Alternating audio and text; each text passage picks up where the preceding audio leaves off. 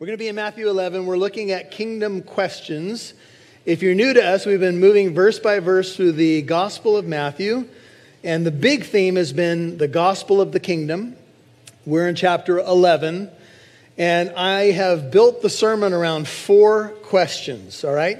So a question from John the Baptist, a question from Jesus, a question that we all might have about how could we be greater than John the Baptist if we're part of the kingdom? And then a question about Elijah. Jesus talks about Elijah coming, being sent before the great and terrible day of the Lord according to the book of Malachi. Was that fulfilled in John the Baptist? Is there another Elijah coming? We're going to ask some questions about what's called eschatology. If you've heard that before, that term has to do with the things concerning the last days. And no doubt, if you've been around the kingdom of God or the church or listened to Bible teaching, you've heard about the end times. And maybe you're getting videos and wondering, are we near the end? And what would the signs be? And all of that. So we're going to look at some of that today, and we're going to dig into some of those questions. The text is Matthew 11. If you're able to stand, why don't you stand with us for the reading of the Word of God. We're tackling the first 15 verses with the title, Kingdom Questions.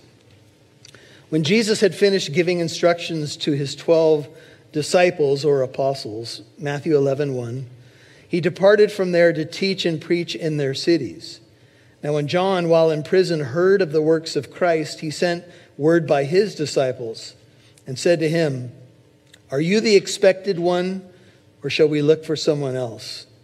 Jesus answered and said to them, "Go and report to John what you hear and see.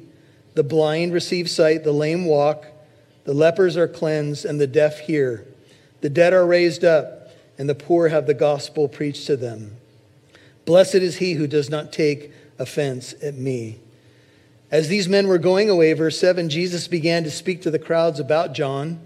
"What did you go out into the wilderness to see? A reed shaken by the wind?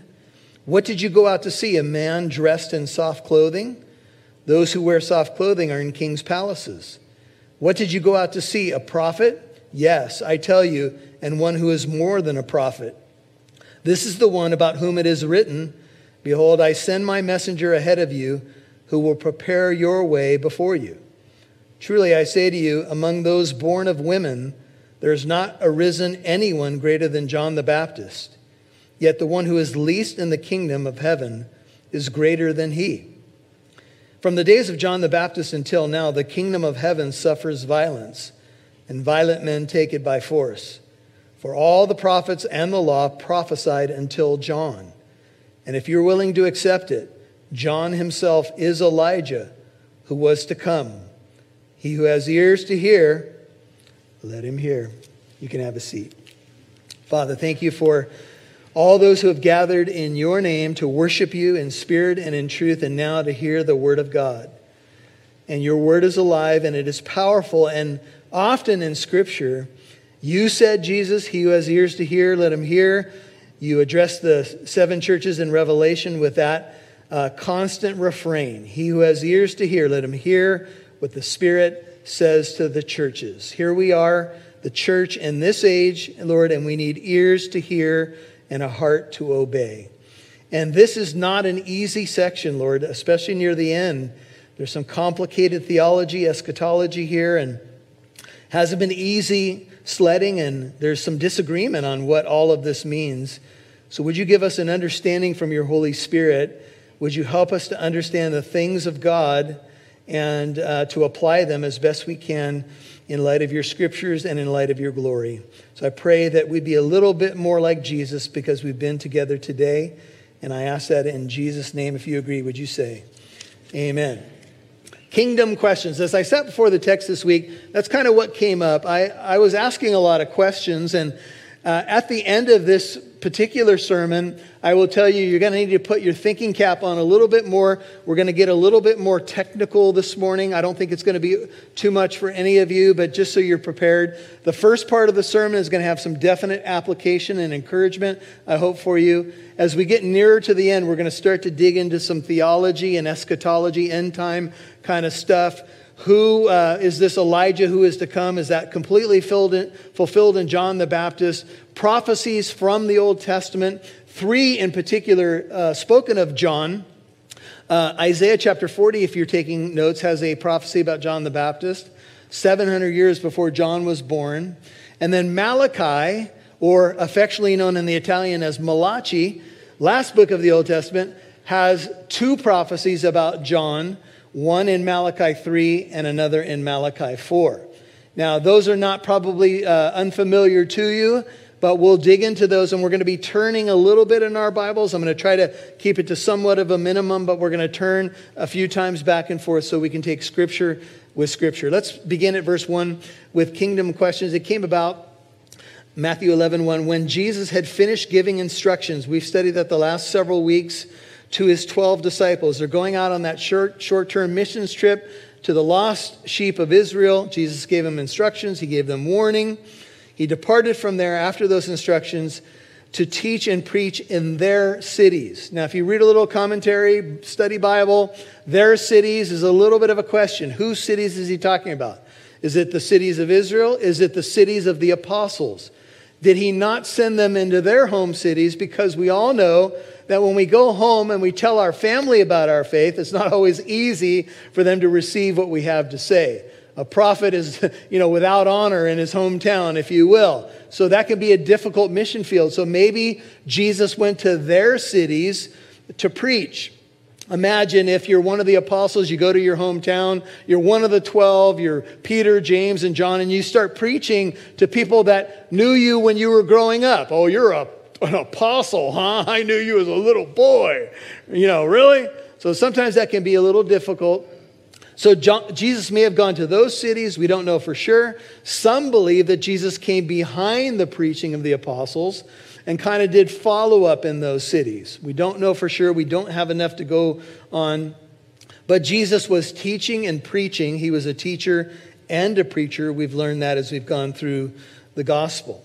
Now, the camera pans to John the Baptist. Now, when John in prison heard of the works of Christ, that's the Messiah, he sent word by his disciples. Now, John the Baptist still had disciples at this point, and he was in prison in Herod's palace, in the dungeon.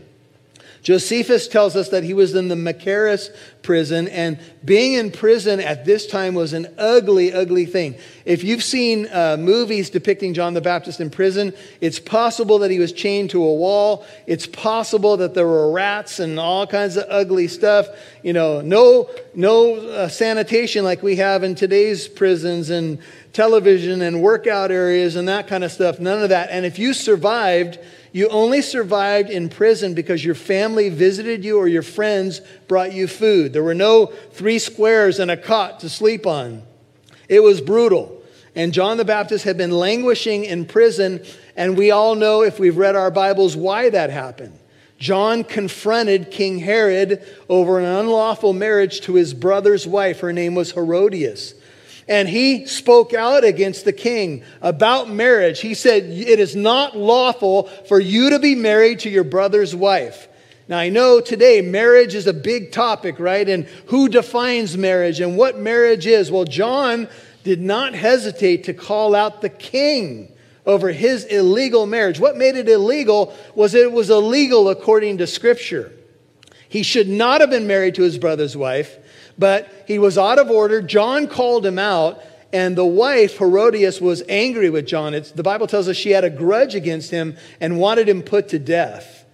And Herod put John in prison, and the Bible says that Herod liked to used to listen to John, and when John would preach to him, he was perplexed by John. As one commentator put it, that John the Baptist was everything that Herod was not. John was a righteous man. He did not bend to the cultural winds. He stood on truth. And Herod was a puppet. He blew with the winds. He only answered to his pleasure and what he wanted right here, right now. And John called him out, and he got put in prison for it. And that's where John is at the moment, according to the text. And John still has some disciples that are faithful to him, and so he has some questions. He's been hearing about the works of Jesus. What did he hear? We don't know for sure. But in all likelihood, we could say this. We know that John probably heard that Jesus was spending time with tax gatherers at IRS parties. No way, really. He was with sinners. He was with prostitutes. He was touching lepers. He was crossing over barriers, with the Samaritan woman and so forth. And he was hearing of the works of Christ. And I'm sure they were marvelous, but I'm sure he also had some questions like, where's the kingdom of God? Why hasn't he established the kingdom? Why am I in prison?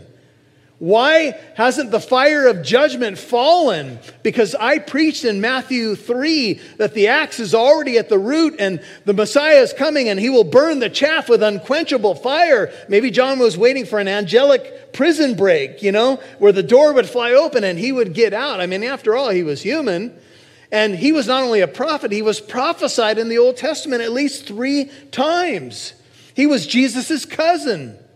He had seen the Holy Spirit light on Jesus, and he had announced, behold, look, there's the Lamb of God who takes away the sin of the world. In John 3:30, he had even said, he must increase, I must decrease. And I'm not sure John knew exactly everything that would mean to his life, because he was in prison. And from what I understand of Scripture, he probably languished in prison for at least a year. And an ugly place, a dungeon. And so he was hearing about Jesus' works. And he sent word by his apostles, or his disciples, I should say, with this question. This is the first of 4 questions. If you're taking notes, question number 1. John said through his disciples to Jesus, are you the expected one, or shall we look for someone else? Now that's a hard question, isn't it? And it's potentially even a hurtful question. But it's not an unrealistic question given John's situation. He's in prison. He's got to wonder what's going on. And he's been hearing different things about Messiah. And you know how stories go. When the word finally got back to John, who knows what he heard, and was it all factual? It's hard to say. But whatever he heard, it caused a question in his heart. And, when we reflect on those great scenes in the Bible about John preaching a baptism of repentance, watching the Holy Spirit light on Jesus, saying those famous words in John 1:29, there's the Lamb of God. You might ask, well, how could he backpedal at this moment? Because John, like us, was human. And so he said, are you the Messiah? Essentially through his disciples. And you're going to see in Jesus' response, Jesus is not hurt by the question. He doesn't rebuke John through his disciples. He simply will answer it, and he will affirm John in a marvelous way. But I want to pause here just for a second to tell you that there's a couple of reasons, I think, why John asked the question. Number 1, and I think it's clear in the text, it was his expectations. Are you the expected one? And sometimes our expectations get us in trouble. And the question I think that we would all ask, just looking at the Bible and studying it, is, were John's expectations biblical expectations, and are mine? I mean, frankly, usually when I'm looking at my life and kind of weighing things, we can make ourselves the center of the universe. It's pretty easy to do that. And we can begin to ask questions like, Lord, why? Why am I still in a prison cell? For some of you, you may have become a Christian in the last several years, and maybe you still feel like you're a prisoner to some old habits or fear or whatever it may be. And you may say, oh, I thought the moment I became a Christian, I saw a preacher on TV say I'd be healthy, wealthy, and, never have problems again. Well, if you heard that, that's wrong. That's a lie. Believers have challenges. God is the same, and you are a Christian whether you have a good week or a bad week. But John was in prison. And being in prison, he basically said, this doesn't really fit with my expectations. Remember, the apostles asked Jesus in Acts 1, is that at this time that you're going to restore the kingdom to Israel? Maybe John thought a swift judgment's coming. Jesus is going to sit on the throne of David. I'm going to be seated at his right hand at the marriage supper of the Lamb. He probably thought it was all happening soon, because that's the way we tend to think. We think only in our immediate lifetime, our immediate circle, our immediate nation in which we live. How could he forecast the gospel being preached for 2,000 years beyond his own life and still counting? He probably couldn't even fathom that because he was a human. And sometimes when our expectations are not met, we get ourselves in trouble. And I'll just say this, whatever your expectations of God may be, you have to factor this in. God does allow suffering. He doesn't always open the prison door wide the immediate moment we pray and fix it. It just doesn't happen that way. And he has his reasons for it. And why this great last of the prophets, this cousin of Jesus who announced the Messiah, would ultimately be beheaded by a wicked king. You know, we know the end of the story here, right? Herodias does get her way. She manipulates through the dance of her daughter, and Herod does ask for the head of John the Baptist. What a sad ending. Who could have predicted that the messenger of the Messiah would be beheaded by a wicked king? But that's the end of John's story, at least this side of heaven.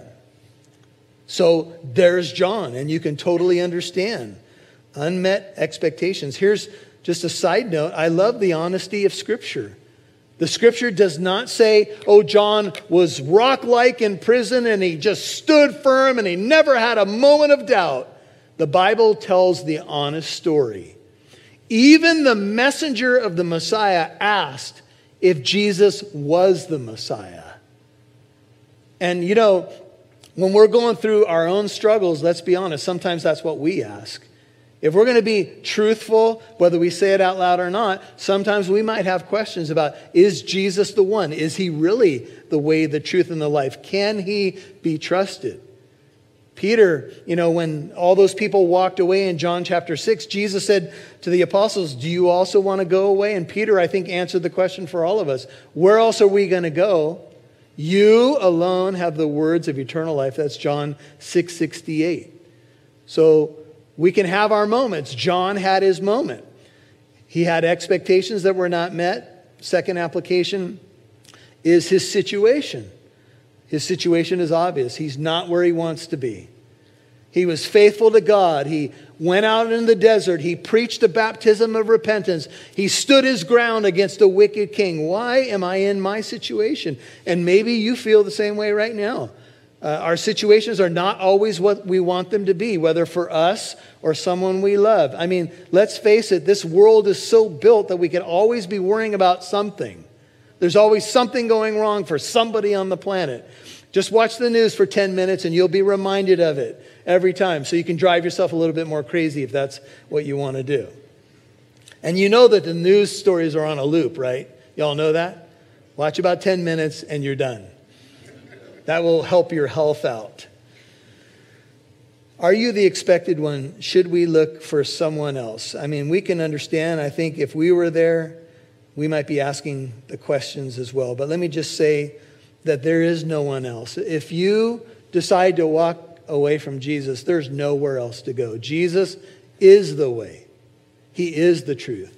He is the life. He's on his way to a cross to pay for our sin debt. We can trust him because of what he's done for us. And so Jesus responds in verse 4. He says, go. Jesus answered and said to them, go and report to John. Give word to John what you hear and see. The blind receive sight, verse 5. The lame walk. The lepers are cleansed. The deaf hear. And the dead are raised up. And the poor have the gospel preached to them.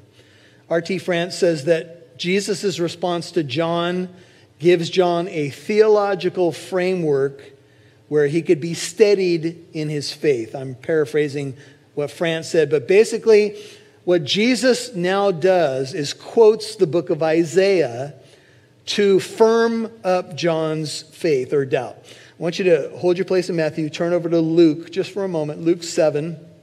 There's a parallel account, and there's a little cool nugget in here that I want you to see about the timing of the works of Jesus. Luke 7, 21, 22. Here's what Luke says. He's sharing the same account. Are you the expected one, Luke 7:20, or do we look for someone else?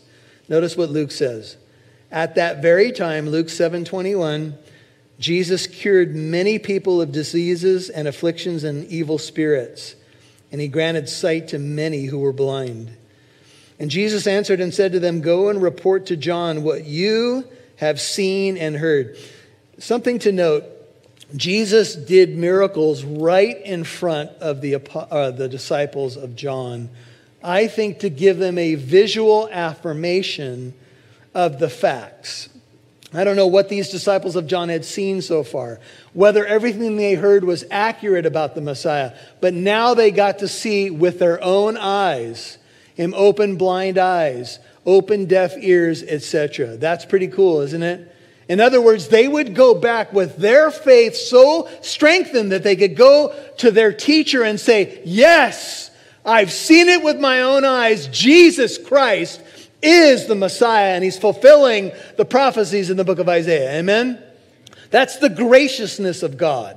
That's his compassion to touch people right on the spot, but also to affirm John's faith and to say, "I don't want you just to believe what you've heard. I want you to know that your disciples have now seen what I'm doing."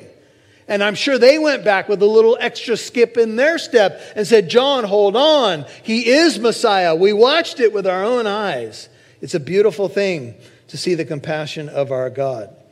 In the book of Isaiah, there's prophecy written about what the Messiah would do. Why don't you turn with me to Isaiah 35? If you don't want to turn there, we're going to try to throw this up on the screen for you.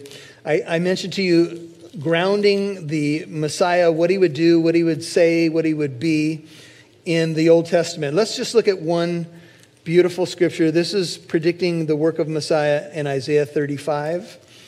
We're looking at verses 1 through 6. Here's what it says.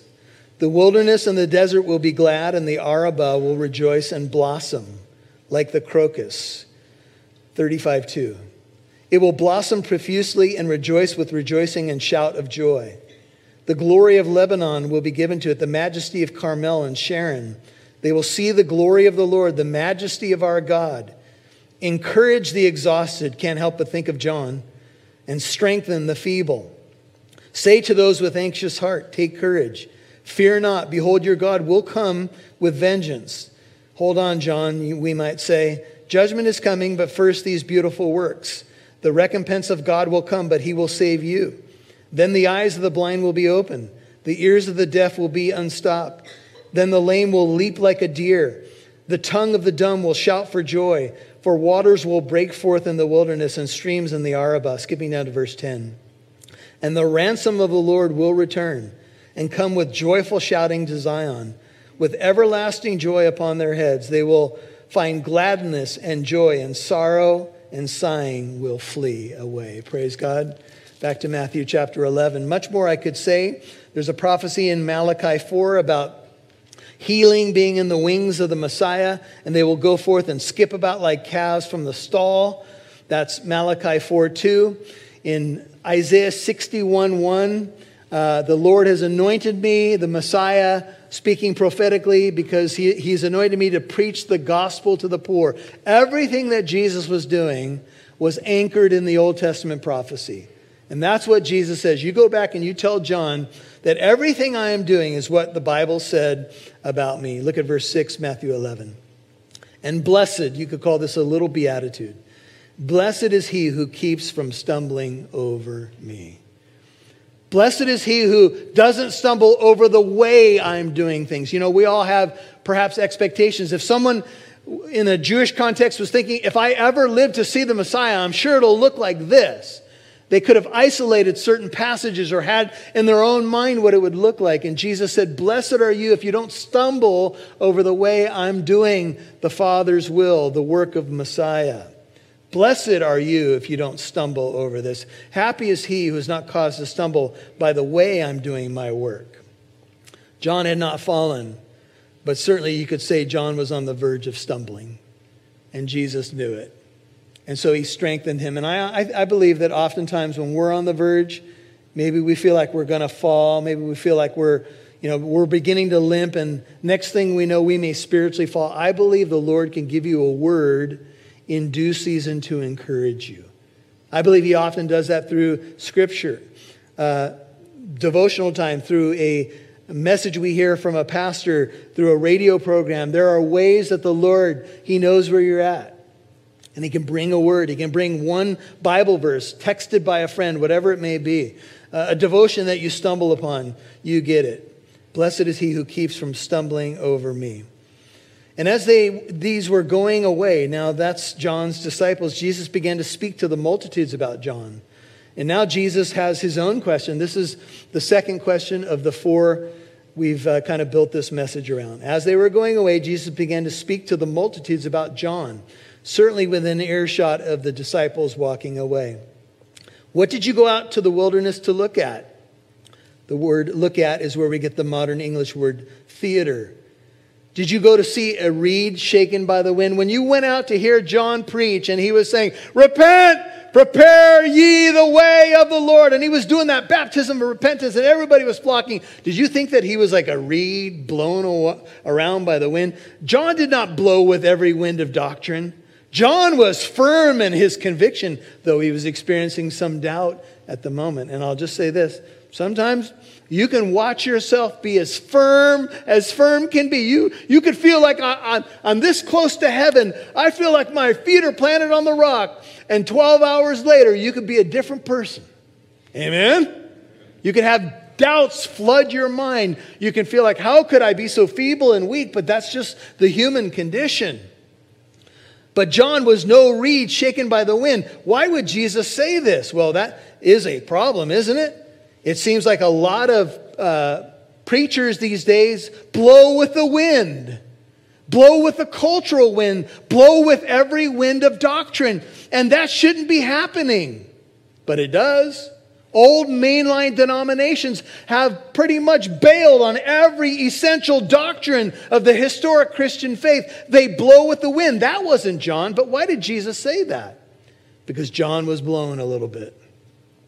And I think it was a way to firm him up. In other words, they were going to go back and say, this is what he said, this is what he did, and this is what he said about you. And John had to feel a little taller, a little bit more encouraged that Jesus knew who he was.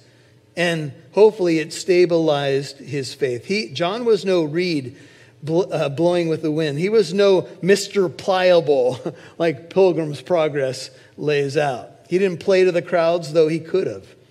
Another question, Jesus has a couple of whats and a why. What did you go out to see? Verse 8, a man dressed in soft clothing? Behold, those who wear soft clothing are in king's palaces. Now, ironically, John was in the king's palace, but he was in the dungeon. And John did not wear soft clothing like those in the palace halls. You know what he wore? A camel's hair suit, baby. No matter if it was 105, he was wearing the camel's hair and it wasn't comfortable. And his diet was Locust Lucky Charms. Do you remember? They're magically delicious. And, all right, Locust and Wild Honey cereal, whatever it was. This dude was an outdoorsman. It wasn't about comfort. It wasn't about king's palaces. It wasn't about a smooth tongue telling you what you want to hear in the slickest suit on the planet. None of that. That wasn't John. John was fiery and firm. And Jesus, once again, probably affirming John. He's going to hear this. I know where you are. And I know what you've done. I know what you've sacrificed for me. Hold on. And now, two whats and a why. But why did you go out? To see a prophet? Yes. I say to you, and one who is more than a prophet. Do you know that John the Baptist has a very unique place in salvation history, because who else had prophecy written about him as well as the Messiah? John was the last of the Old Testament prophets. He was the pivot point between the old and the new. He was the one who announced the coming of the one who is the new covenant. And that was John. And Jesus says not only is he a prophet, he's more than a prophet. This is the one about whom it is written. Behold, quoting from Malachi 3:1, probably combined with Exodus 23:20. Behold, verse 10. I send my messenger, that's John, before your face, who will prepare your way, that is the way of God or Messiah, before you. John had the baptism of preparation, the baptism of repentance. He was the messenger. He was the voice in the wilderness crying out, make ready the way of the Lord. That was John. Jesus, his accolades for John are amazing. Prophecy about John. And he says, truly I say to you, 11, among those born of women just means those born in the natural way, there has not arisen anyone greater than John the Baptist. There is no one greater than him. You want to start naming names? Moses, David, Jeremiah, Isaiah, name your name. No one greater than this man. Now that is some amazing accolades. And the beauty of that is that was going to get back to John. You're a great man, John. You've done your job. You've done well. And I think all of this, not only is it packed with truth, but it is intended to steady John in his prison situation. But then this little caveat that raises a question. There's been no one that has arisen, anyone greater than John the Baptist, yet, end of 11, he who is least in the kingdom of heaven is greater than John. And all God's people said, what? You mean that Christian friend of mine who can never get their act together is greater than John the Baptist? You got to be kidding me. How could any modern believer be greater than a man who no one was greater than, like David and Moses and others and Joshua? How does that work? Well, greater in this sense. John did not get to experience the new covenant. He died before it was initiated. In Luke 22:20, Jesus said, this is the new covenant in my blood, as he passed that cup of the Seder meal, the cup of redemption. And then Jesus would die the next day to institute the new covenant. John never experienced the new covenant. And the evidence is that John didn't experience being born again of the Holy Spirit and sealed with the Holy Spirit. Now here's a key verse just to write down. John 7:39. Jesus spoke of the Spirit, John 7:39, whom those who believed in him were to receive, for the Spirit was not yet given because Jesus was not yet glorified. In John 20:22, Jesus breathes on the apostles and says, receive the Holy Spirit. But the Holy Spirit doesn't come in the new covenant sense until the day of Pentecost. John died before that. John was the bridge, the pivot point, but he did not experience becoming a new creation in Christ. And some of you are saying, well, hold on a minute. John was filled with the Holy Spirit while he was yet in his mama's womb. Yes, it's true. And John certainly preached with the power of the Holy Spirit, but he did not experience the new covenant, new birth, like we do on this side of the cross. Everybody with me? He was the pivot. He was the bridge, if you will. And something for us just to kind of assimilate into our souls. It is a privilege to live this side of the cross. It is a privilege to be in the new covenant. It is a privilege to be sealed with the Holy Spirit. It is a privilege to know that we have the righteousness of Jesus Christ credited to our account. Amen? Now, John announced that. And of course, he's going to be obviously a critical part of the kingdom. But he did not experience it in his lifetime. That's what Jesus means. So if you consider yourself least in the kingdom of God, you have a greater privilege, are you ready, than John the Baptist. That to me is mind-blowing. And I'm not sure that I always live my life with that kind of gratitude in light of that reality. But that is the reality. And so Jesus goes on and he says, and from the days of John the Baptist until now, the kingdom of heaven suffers violence, and violent men take it by force. Now, my question 3 was, how could we be greater than John the Baptist? I think we've answered that question. We'll have one more question, but first Jesus says something about John. From the days of John the Baptist, 12, until now, the kingdom of heaven, that's our big theme in Matthew, suffers violence, and violent men take it by force. Now, there's 2 ways to see this verse. One, the kingdom of heaven suffering violence is an obvious word, violence, just like it sounds. When the wise men come into Jerusalem, where is he who was born king of the Jews? What did Herod do? He killed all the baby boys in Bethlehem, 2 years and younger. And he caused weeping in that area of the world, right? Violence. Jesus had just warned the apostles that don't fear him who can kill your body. There's going to be hatred among family members and etc. All that tough stuff that we saw in chapter 10. We know that John the Baptist was going to die a violent death under the hands of Herod. And Jesus was headed to the brutality of crucifixion. How much more violent can it get than those, scenes that I've just laid out for you?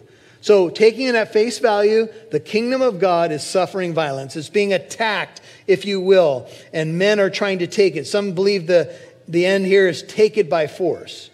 But there's a parallel verse in Luke 16:16. You don't have to turn there. Here's how Luke records it. The law and the prophets, Luke 16:16, were proclaimed until John.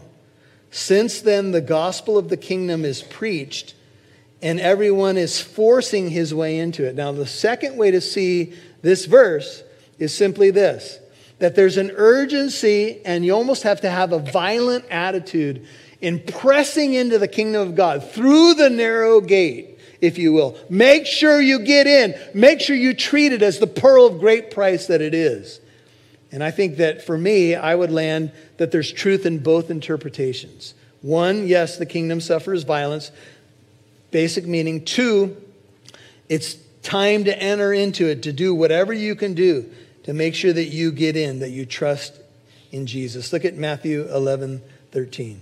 For all the prophets and the law prophesied until John. Now, just stop there for a second. You can see that John is the last in the line of all these prophets. You can go back to Moses. You can go back to Joshua. You can think of Elijah and Elisha. Chronicle your Bible, David and others. John is the last of those Old Testament prophets. He announced the Messiah, and the Messiah was there. God spoke in various ways through the prophets, etc. In many portions, in many ways, Hebrews 1:3. In these last days, he's spoken to us through his Son. There was no need for any more prophet to announce the coming of the Messiah because the Messiah came in Jesus, and John was the last to announce it. Everybody with me? This is a salvation map. Think a little bit of salvation history here. All these prophets come until John. John is the last of the Old Testament prophets. He provides the bridge to the Messiah. Now, some people might say, well, are there apostles and prophets in the modern church? Not in the sense of Old Testament prophets, I don't think. Is there prophecy in the modern church? In one sense, yes, but in another sense, not like the Old Testament prophets. John was the last, if you will, because Messiah was realized. And then Jesus says these words. This is the final question of the four. We'll spend a little time on this one. And if you care to accept it, he, John himself, is Elijah who was to come. And all God's people said, huh? Now, how could John be Elijah? Well, Jesus is not saying that John is the reincarnation of Elijah. John, it was announced in Luke 1:16-17, came in the spirit and power of Elijah. He would have a similar ministry, if you will. He would be an Elijah-like figure. Well, why didn't the Old Testament then use the name John? Well, here's a parallel application. Sometimes in the Old Testament, the Messiah is called David, like in the book of Ezekiel. Well, why would the Messiah be called David in the Old Testament? Because David cast a shadow of the coming Messiah. Everybody with me? So he was called David in quotes. That's why John the Baptist could be called Elijah in quotes. Malachi didn't know his name. So Malachi gave a prophecy. But Jesus says, and just read the verse again, if you care to receive this, and the natural man can't receive the things of the Spirit, but the spiritual man can, John himself is Elijah. Now, what did the Bible say about this coming of Elijah? Well, it's one book back, convenient for navigating your Bible. It's the book of Malachi. All you got to do is turn one book back. It's the last Old Testament book, and there are two prophecies about the coming of this one called Elijah, or the messenger. Let me just set a little bit of time frame for you. And actually, why don't you turn to Malachi 1 so you can see the audience just for a second. Malachi is usually determined the last of the Old Testament books by date. Somewhere around 400 BC. 400 years before the Messiah comes is the date of Malachi. Now, some of you have heard about an intertestamental period. Big word. All it means is that there were 400 years of prophetic silence from Malachi to Matthew. Everybody with me? That's the intertestamental period between the Old and New Testaments. Then John arrives with the message of the Messiah. Malachi is that last book before the silence occurs. Now notice what happens. The oracle, Malachi 1:1. It's a very short book. I would encourage you to study this on your own. The oracle of the word of the Lord to Israel. Israel is the recipient through Malachi. So prophets spoke the word of the Lord. And here you have the one who brought it was Malachi. The audience is Israel. Now for the sake of time, skip over to Malachi 3:1. You can see the first prophecy of 2 in Malachi about John. Behold, Malachi 3:1. I am going to send my messenger, and he will clear the way before me. And the Lord whom you seek will suddenly come to his temple. And the messenger of the covenant in whom you delight, behold, he is coming, says the Lord of hosts. But who can endure the day of his coming? And who can stand when he appears? For he, Messiah, is like a refiner's fire and like fuller's soap. He will sit as a smelter and purifier of silver, and he will purify the sons of Levi, that's a tribe in Israel, the priestly tribe, and refine them like gold and silver, so that they may present to the Lord offerings in righteousness. Now let's just pause there for a second. When the messenger of the Lord would come, according to prophecy number 1 in Malachi, the Lord would suddenly appear in his temple. Now, John the Baptist is the first fulfillment of the Elijah prophecy. There's no doubt. Jesus just told us. The Lord suddenly coming to his temple could be a couple things. One, it could be when Jesus cleansed the temple twice in his earthly ministry. Remember, at the beginning of his ministry, he turns over the tables, he cracks the whip. He says, my Father's house shall be called a house of prayer. You've made it a den of thieves. He did it at the end of his ministry, and we could say maybe that's him suddenly coming to the temple. But it doesn't seem to fit with the next verse. Malachi 3:2 says, who can endure the day of his coming? And who can stand when he appears? For he's like a refiner's fire, like fuller's soap. Certainly, whatever this is, it can't just be those cleansings of the temple. Then the question is, what is it? Now here's where I want you to put on your thinking cap. There are 2 main camps in the, call them studies of eschatology or the last things. Camp number 1 would say, John the Baptist was the messenger. Jesus coming to the temple happened in 70 AD when Jerusalem was destroyed by the armies of Rome. And you can read all about this in history. Not one stone was left upon another.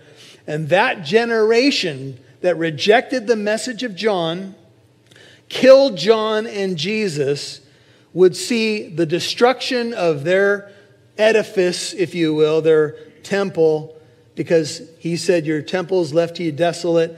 And camp 1 would say they're a non-dispensational camp. I'll explain that in a second. It was fulfilled. John warned. The nation didn't turn. And the temple was destroyed. And that's when the Messiah suddenly appeared to the temple through the armies of Rome. And that was the great and terrible day of the Lord. And it happened in history, and it happened to Israel. Done deal. End of story. Now they would say, I'm not denying that Jesus is coming a second time.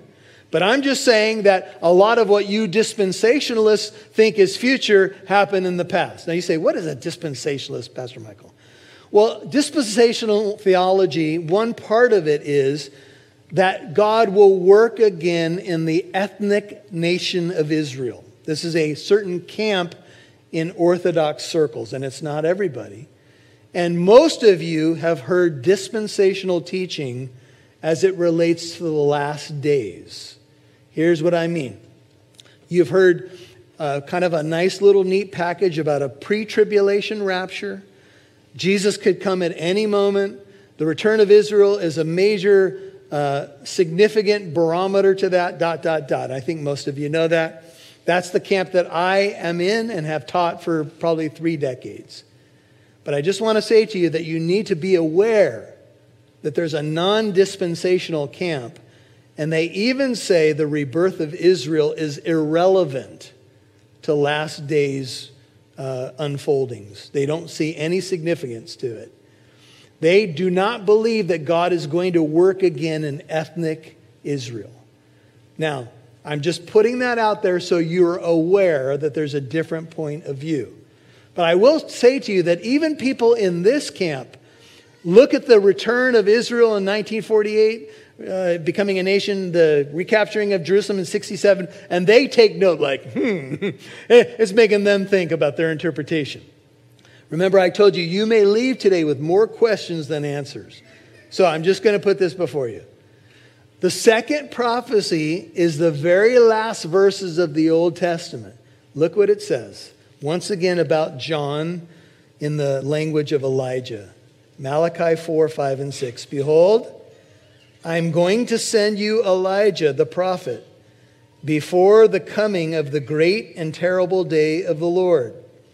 He will restore the hearts of the fathers to their children, the hearts of the children to their fathers, so that I will not come and smite the land, probably the land here would be Israel, with a curse.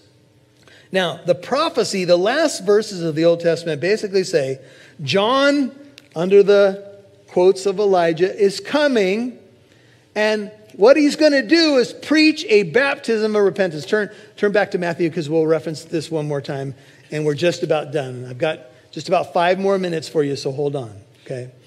All right, so basically now, you've got this prophecy, and here comes John, and what is he preaching? Repent, for the kingdom of heaven is at hand. Behold, prepare ye the way of the Lord. He's trying to get everybody ready. Baptism of repentance. Baptism of repentance. Baptizing people, thousands of people, left and right. Pharisees coming. Are you the Messiah? No. Are you Elijah? No. Why did he say he's not Elijah if he's Elijah? Because he's not the literal Elijah, but he's Elijah in quotes. Everybody need some aspirin at this point? All right. So John says, no, I'm not Elijah, but Jesus says he is Elijah. Which is it? Well, he comes in the spirit and power of Elijah to fulfill the prophecy. All right, everybody take a breath. So John is preaching repentance. Did the nation respond to John? Did the hearts of the fathers return to their children? In some cases, probably yes. But as a whole, did John's ministry and the ministry of the Messiah bring the nation back to national repentance? No. And God honored his word and smote the land with a curse. And in 70 AD, Rome came and destroyed it, and it's not been rebuilt for 2,000 years. So God is true to his word.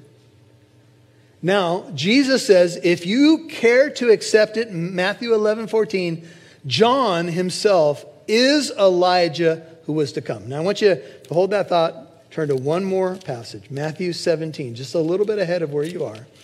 Now, the Mount of Transfiguration is the scene. Jesus has been transfigured. Moses and Elijah have appeared on the mount. He calls it a vision here. And they're coming down the mountain. Here's the discussion. So they're coming down, that's Matthew 17:9. And his disciples, 17:10, asked him, why then do the scribes say that Elijah must come first? Now the scribes were repeating the Malachi prophecy. And let me just say, pause just for a second. Most of you have heard about a pre-tribulation rapture because that's been the dominant teaching in any moment return of Christ. But here's something that I would just have you think about. Have you heard a Bible teacher say to you that you should be looking for Elijah before the day of the Lord can happen? Well, most in the pre-trib rapture camp would say that the day of the Lord can happen at any moment.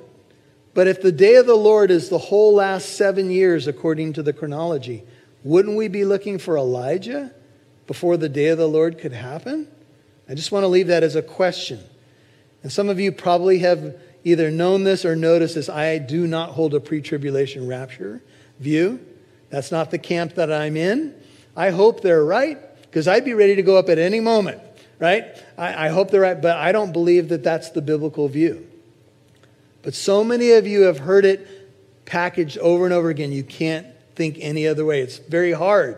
I should say it's hard for you to think any other way. But just keep your mind and ears open just for a second. So here's what happens now here. And here's where I think we could have a dual fulfillment. They said, well, the scribes quoting Malachi say Elijah must come first. One other thing. Do you know at Seder celebrations, Jewish people have something called Elijah's Cup, and they set a setting for Elijah? You've all seen that. Do you know that in non-messianic circles, they do that based upon Malachi 4 because they don't believe Jesus is the Messiah. So they think if Elijah shows up, he'll be announcing the first coming of the Messiah. If you've been to a messianic Seder, they're thinking a second Elijah is coming to announce the second coming of the Messiah. All right? So anyway, now, Jesus says, Elijah 11, he answers, Elijah is coming and will restore all things. Now that sounds like he's coming a second time, or it could be rendered, Elijah comes and will restore all things. And so the dispensational camp has said this: Elijah is going to appear a second time before the ultimate day of the Lord, and he'll be one of the two witnesses in Revelation 11. And this language seems to support that. And so this is where the debate lies. Is there a future appearing of Elijah? Will he be the one who announces the coming of the Messiah? If he does, we should probably be looking for Elijah. And so this is what you have to kind of wrestle with. And here's what he says: but I say to you, now this helps with view number one, I say to you that Elijah already came, and they did not recognize him, but did to him whatever they wished. So also, the Son of Man is going to suffer at their hands. Then the disciples understood that he had spoken to them about who? John the Baptist. So let me just say this. I've given you 4 questions. The first one from John, the second one from Jesus, the third one about how could we be greater than John the Baptist. The fourth one is about Elijah. And how do we understand this in our own view of the end times? Let me just say this. From a practical standpoint, it doesn't really matter.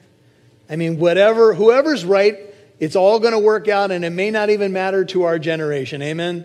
So I wouldn't get nervous about it and do a deep dive on an Elijah study for the next 6 months. Put on camel's hair and say, I gotta know who it is. Some believe that an Elijah-like figure will appear before the second coming. I'll let you wrestle with it, and I think you should wrestle with it, and I think you should be a Berean and check what other people teach by your Bible. Amen? So you know what you believe and why you believe it. But let me just say that if you don't settle it completely in your own mind, I don't think it has great relevance to your life today. But I will say this.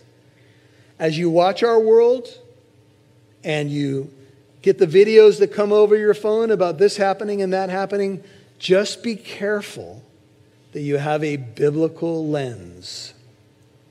Because if you don't have a biblical lens, you'll jump on every doomsday prophecy that comes down the pike.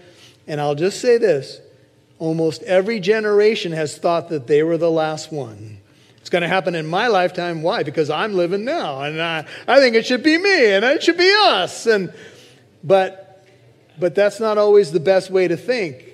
You got to think biblically. You got to step back and say, okay, what is the Bible actually teaching here?